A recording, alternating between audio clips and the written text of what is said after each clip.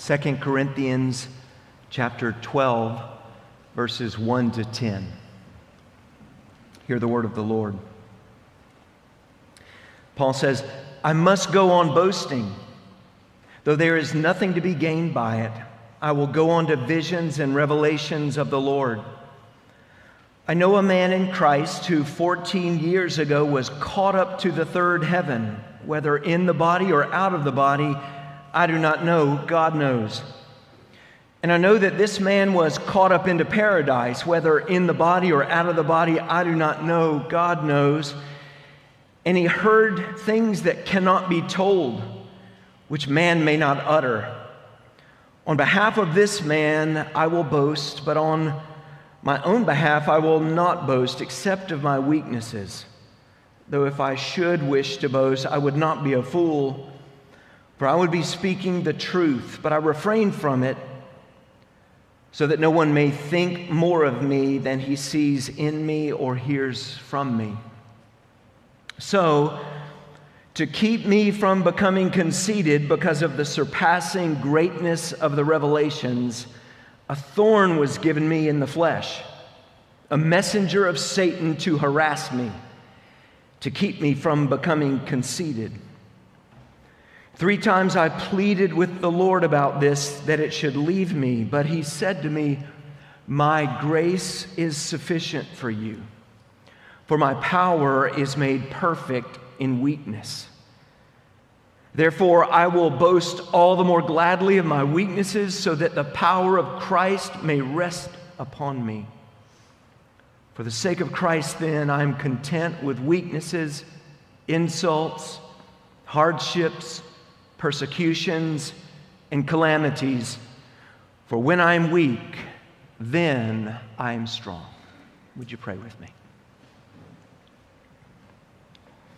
And Father in heaven, we pray that you will take your holy word by your Holy Spirit and plant it deep in our hearts and bring about the life change that we need for our good and for the glory of our Christ, in whose name that we pray.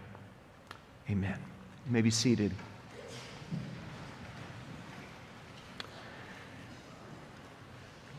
Last week we looked at the first half of Paul's fool's speech, what theologians have referred to this section of Scripture as Paul's fool's speech. Well, today we're in the second half of Paul's fool's speech, and it comes after a summary of his incredible hardships and near-death experiences in carrying out his gospel ministry, and the graphic example of escaping Damascus in a basket, what we saw last week, which was the epitome of weakness. Today, the apostle gives a final example of weakness as the pinnacle of his argument, a thorn. Verses 1 to 8, where Paul says, I must go on boasting, though there is nothing to be gained by it. I will go on to visions and revelations of the Lord. By the grace of God, God had allowed Paul to see things that were unspeakable, unimaginable, things in heaven which man could not even speak of on earth. And Paul speaks of it this way. He says, I know a man in Christ who 14 years ago was caught up into the third heaven, whether in the body or out of the body, I do not know, God knows. He's speaking about himself. I know a man in Christ, and he'll reveal in just a few moments that it is Paul himself that he's speaking about.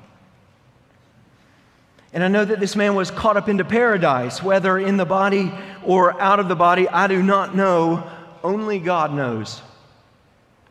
And he heard things that cannot be told, which man may not utter. And on behalf of this man, I will boast, but on my own behalf, I will not boast, except of my weaknesses. Remember, we saw last week that Paul said, I only boast in my weaknesses. And remember, the reason was to show the power and the sufficiency of Christ. He says, though, if I should wish to boast, I would not be a fool, for I would be speaking the truth, but I refrain from it so that no one may think more of me than he sees in me or hears from me.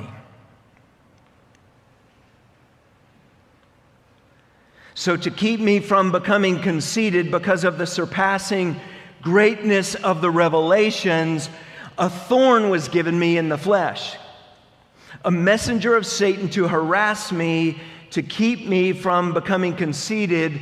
3 times I pleaded with the Lord about this, that it should leave me. There's at least 4 questions that we need to ask about this thorn. First is, what is the thorn? And second, where did it come from? And thirdly, what is the purpose of this thorn? And fourthly, is there a way to get rid of it? Can he get rid of it? We see in the second part of verse 7 the answer to the first question, what is the thorn? It says, a thorn was given me in the flesh, a messenger of Satan to harass me. So we don't know what it is, and people have speculated all through the years, but we do know that it's a thorn in the flesh, a messenger of Satan to harass him. And some have said it could be chronic illness or disease or some physical malady, or it could be intense opposition. But whatever it is, it's irritating, it's debilitating, it's miserable, it's persistent, it just won't stop. So Paul pleads 3 times, Lord Jesus, please take it away. And you may be relating right now, you may be thinking about how many times you are praying every day, Lord Jesus, take this away. It just won't stop. So what is the thorn? We don't know exactly what it is, and we'll leave it at that. Sickness, illness, disease, intense opposition, but whatever it is bad. The second question, where did it come from? Well, we see it also in the second part of verse 7. A thorn was given me in the flesh. He was given. It was gifted to him from above. In the divine wisdom of God, God determined that it was holy and wise and good to give Paul a thorn in the flesh. And he uses Satan as an agent in administering this thorn. Did you see that? A thorn was given me in the flesh, a messenger of Satan to harass me, to beat me. The same word is used for striking the Lord Jesus when the soldiers were striking him. So where did it come from? It came from above, but the Lord employed a common agent, and that is the enemy, Satan. Third question is, what's the thorn's purpose? And we see this also in verse 7, the beginning part and the end part. It forms a bookend to make sure we get this. It's repeated 2 times. So, to keep me from becoming conceited because of the surpassing greatness of the revelations. And he says at the end also, to keep me from becoming conceited. It's very clear. The revelations that Paul received were so incredible and magnificent that Paul was in danger of becoming conceited, making it about himself. So the Lord gave him a thorn in the flesh, a messenger of Satan to harass him, to keep him humble, to protect him from becoming conceited. So that's the thorn's purpose. But fourthly, is there any way to get rid of it? Well, Paul cried out to the Lord 3 times, Lord, please take it away, please take it away, please take it away. And we'll see that the Lord answered him, no. My grace is sufficient for you, for my power is made perfect in weakness. I'm not going to take it away. I'm going to use it in your life for my holy purposes, to guard you and protect you, to keep you from becoming conceited. Well, Paul tells us about the thorn so that he can tell about the power and sufficiency of the grace of Christ. He's telling us about his weaknesses. He told us how he was let down in a wall in a basket, fleeing from the king of Damascus. That was weak. And now he's telling us about some affliction that he can't get rid of. He has no power to get rid of it. And he's cried out to the Lord, and the Lord won't take it away either. And this is a weakness that he wants to highlight so that we see the power and sufficiency of the grace of Christ. See, that's his trajectory. That's where he's taking us. That's where he wants his readers to go and to get a hold of this. He wants them and us to know and to experience and to continually walk in the grace of the Lord Jesus Christ. And this is a message that every single one of us needs to hear. Because we're going to see in the text that the weaknesses that Paul is talking about can be easily applied in every single one of our lives. And this should be an incredibly encouraging message. Verse 9 really brings us the main point of the sermon. Verse 9, but he said to me. Whenever Paul uses the word Lord, he's speaking of the Lord Jesus Christ. He pleaded with the Lord, he pleaded with Jesus about this, that it should leave me. But he said to me, but Jesus said to me, my grace is sufficient for you, for my power is made perfect in weakness. And we could translate it another way because of the emphasis in the original language. It goes on the adequacy, the sufficiency.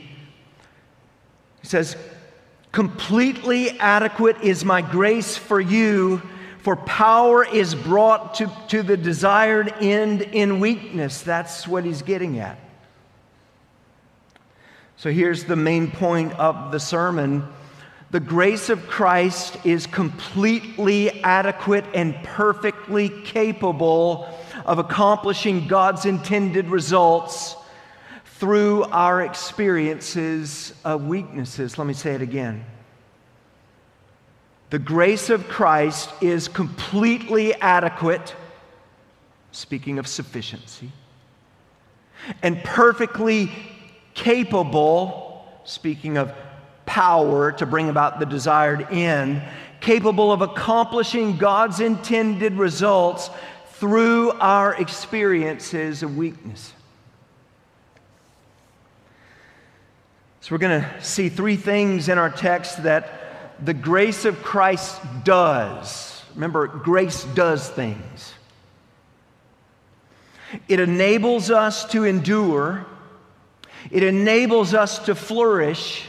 And it enables us to display. Grace for enduring, grace for flourishing, and grace for displaying the greatness of Christ. That's what we're going to see. But before we move any further, we need to get a handle on what Paul means when he uses the word weak, weakness, or weaknesses. You see, he's not talking about moral weaknesses or character weaknesses. He's not referring to struggles with sin. He's not talking about sin. Although there is grace for dealing with sin, for fighting sin, that's not what he's talking about here. He's talking about things that are happening to you. Not things that you are doing or that you're struggling with, but things that are happening to you. Circumstances, situations, maybe that you didn't bring on yourself. But he tells us exactly what he means in verse 10. So look at verse 10. Let's dig in there. For the sake of Christ, then, I am content with weaknesses, insults, hardships, persecutions, and calamities.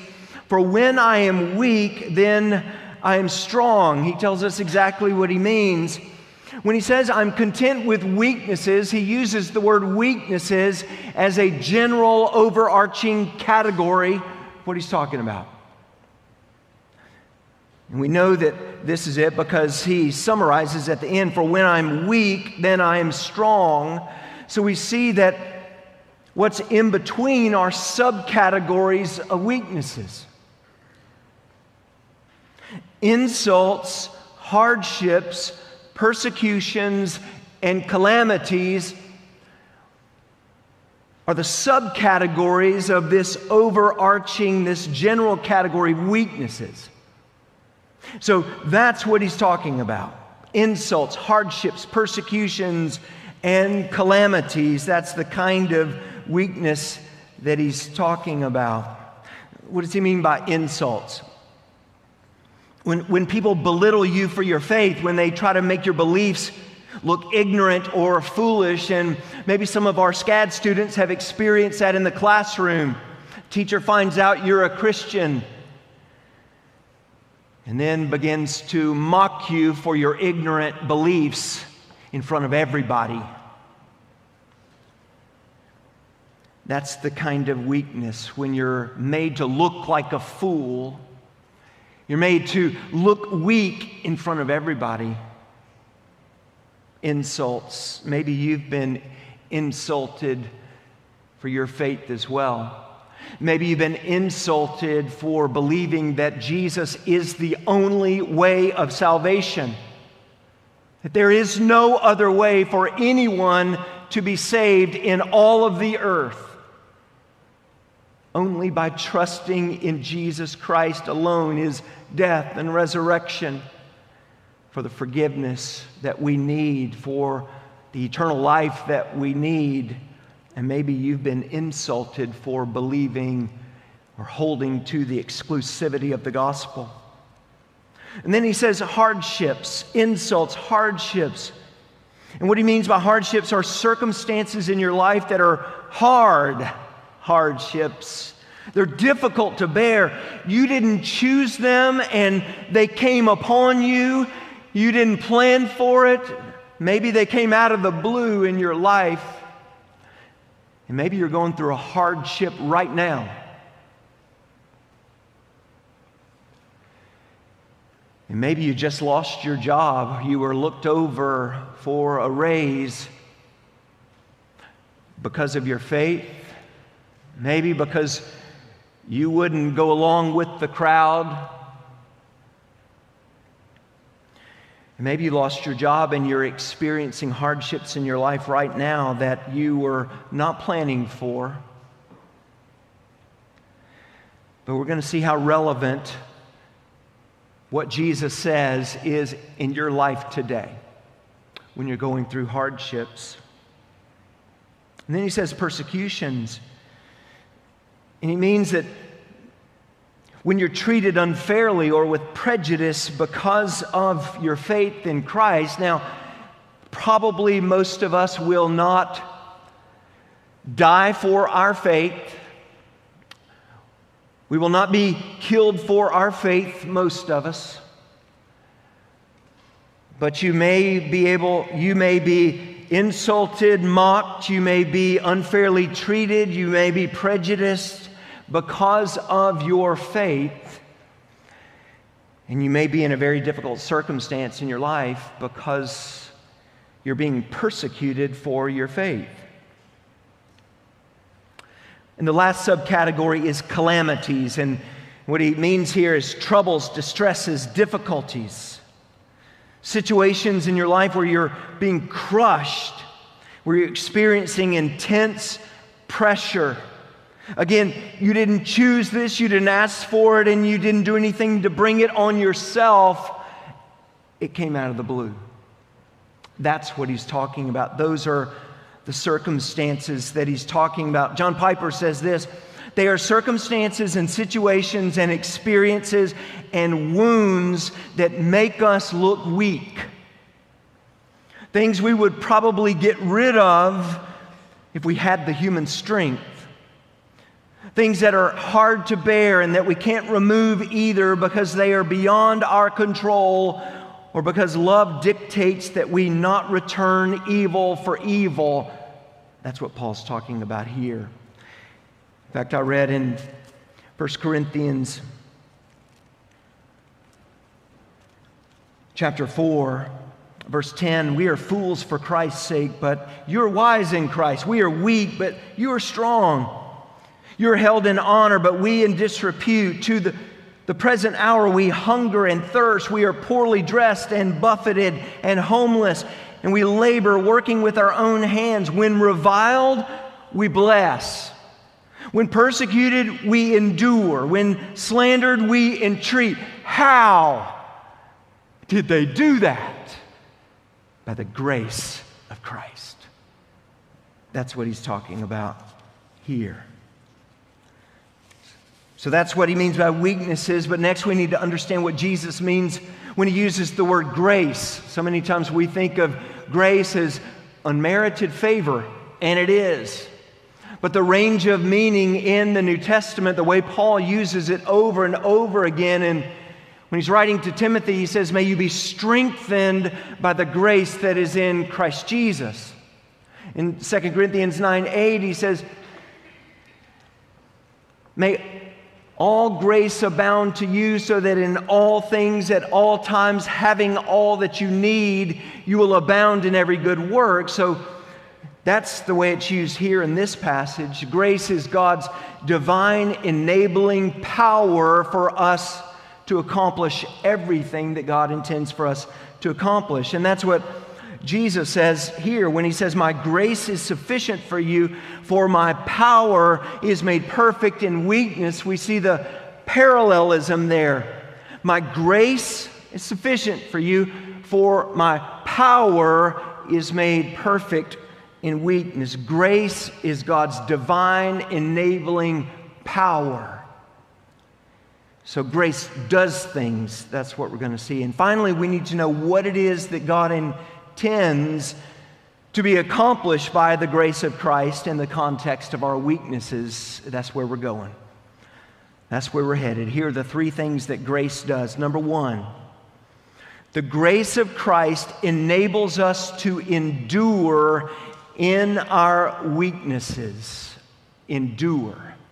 The grace of Christ enables us to endure in our weaknesses. Look at verses 8 and 9a. Again, three times I pleaded with the Lord about this, that it should leave me. But he said to me, my grace is sufficient for you, for my power is made perfect in weakness. And what Jesus is saying here is, I hear you, Paul. I see you. I know your pain. I know your suffering. But I'm not going to take away the thorn.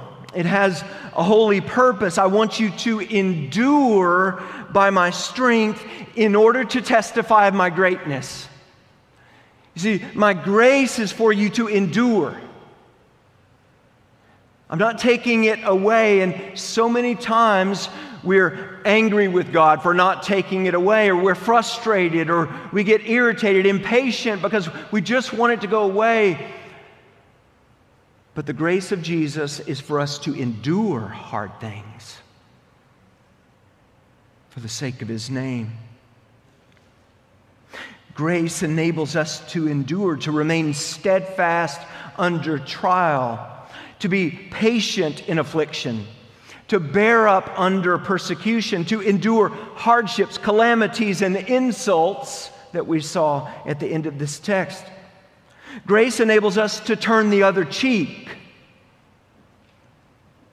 Grace enables us to not retaliate and lash out, but to continue entrusting ourselves to the God who judges justly. That's what grace does. It's the power that enables us to endure. And it's only by the powerful and sufficient grace of Christ that we can endure in these situations. In fact, John Piper says, the grace of Jesus makes affliction livable. And maybe some of you know that by experience. I think of some of you who have dealt with chronic and horrific pain for a long time, and you have pleaded with the Lord Jesus to take it away, and it just won't go away. Well, let me assure you today and encourage you by the authority of Christ that His grace is sufficient for you to endure in this struggle. To bear up under the affliction. To keep going when you don't feel like you can keep going makes affliction livable. But grace is not just for enduring, which leads us to number 2. The grace of Christ enables us to flourish in our weaknesses. Verses 9 and 10. It's not just for enduring, but it's for flourishing in the situations, in difficult situations. Look at verses 9 and 10.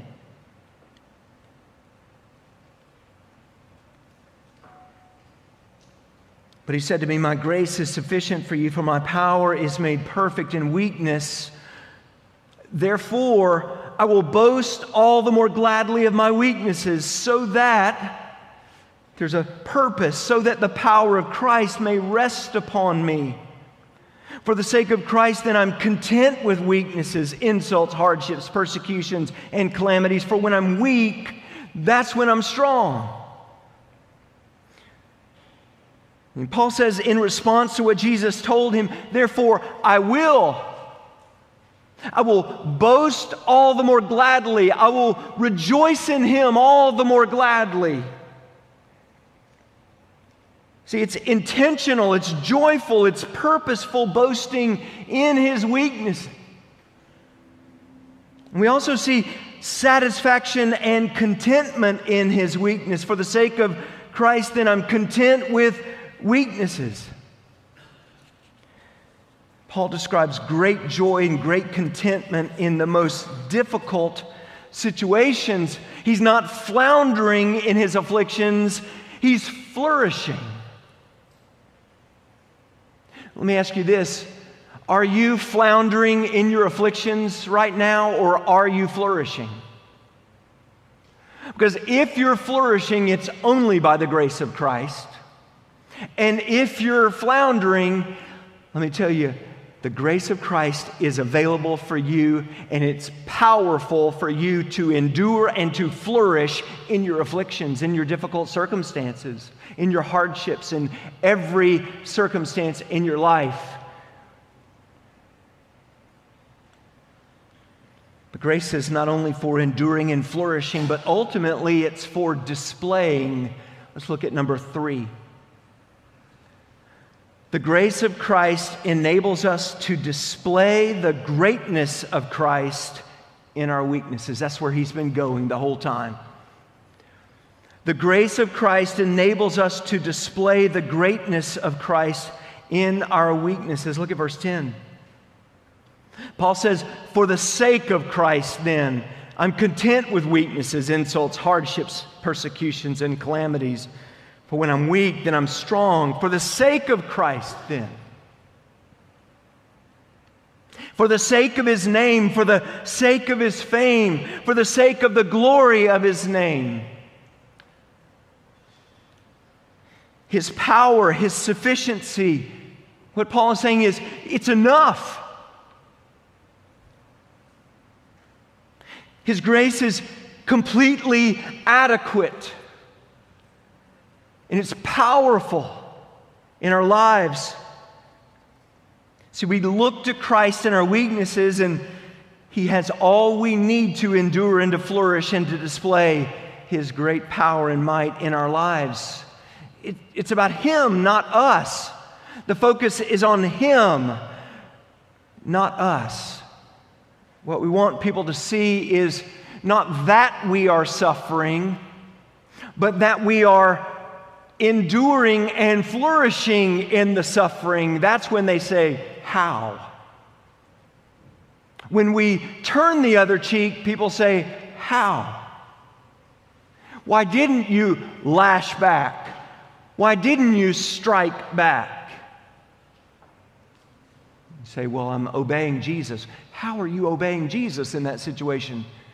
By His powerful and sufficient grace. That's how. By grace. See, Paul could have boasted about the incredible visions and revelations. I mean, we would all be tempted to boast about those. And Paul would have been too. That's why the Lord gave him a thorn in the flesh, to keep him from becoming conceited. But he didn't boast about the revelations and visions. He boasted in the things that showed his weaknesses.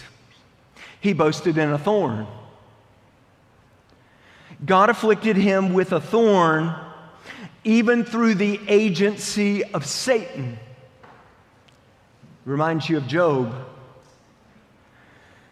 To keep him from becoming conceited and to teach him about the power and sufficiency of the grace of Christ. And it could be right now that what you're going through is the training ground for you to know and to experience the power and sufficiency of the grace of Christ. Because coming out on the other side, you're going to know Him more. You're going to love Him more. You're going to serve Him more faithfully. You just need to endure by His grace. And you don't just have to endure and that's it, but you can actually flourish in your difficulties, in your hardships, through the insults, in the calamities in your life. You can flourish by the grace of Christ. And that's when you put on display His power and His glory and His greatness. The grace of Christ was completely adequate and perfectly capable of accomplishing all that God intended in Paul's weaknesses. And it's no different for you and me. So let me ask you this as we close. Are you going through difficulties in your life right now that you find yourself grumbling and complaining about? You say, Jesus, I hear in your word you say that your grace is sufficient, that your power is made perfect in weakness, that it will bring me to the desired end in sanctification.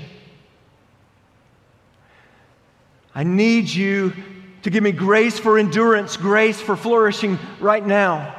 I can't do it alone. I need you. And maybe today the Lord is calling you to trust Him more deeply in the circumstances that you're going through.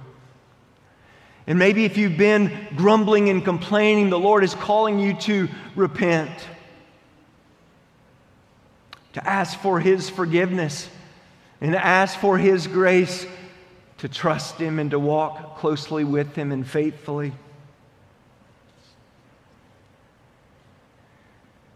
Maybe you've shaken your fist at God in the midst of your circumstances. Maybe other people have questioned God watching you go through your circumstances. Job's wife said, "Curse God and die." And hopefully you don't have anybody in your life saying that. But maybe today, understanding God's grace afresh, maybe this week is going to be different.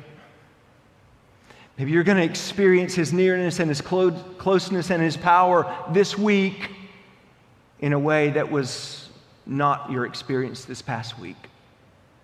So ask Him for it. Turn from yourself and turn to Him today. And maybe you're here today and you don't know Jesus.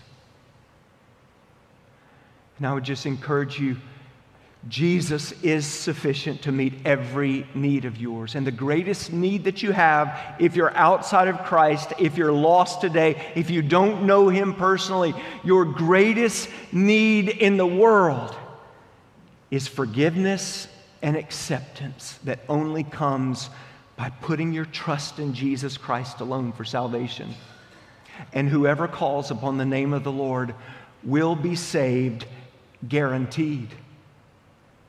And maybe you need salvation today. Call out to the Lord.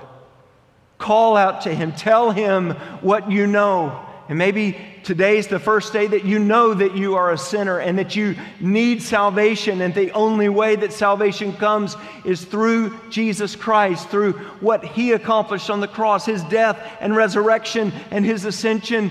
Trust in Jesus today. Turn from your sins and trust Him. And if that's you today, we would love to talk to you after the service. We would love to encourage you and help you and get you connected in a way that you can walk with Him, that other believers can help you walk with Him. Let's go to the Lord in prayer.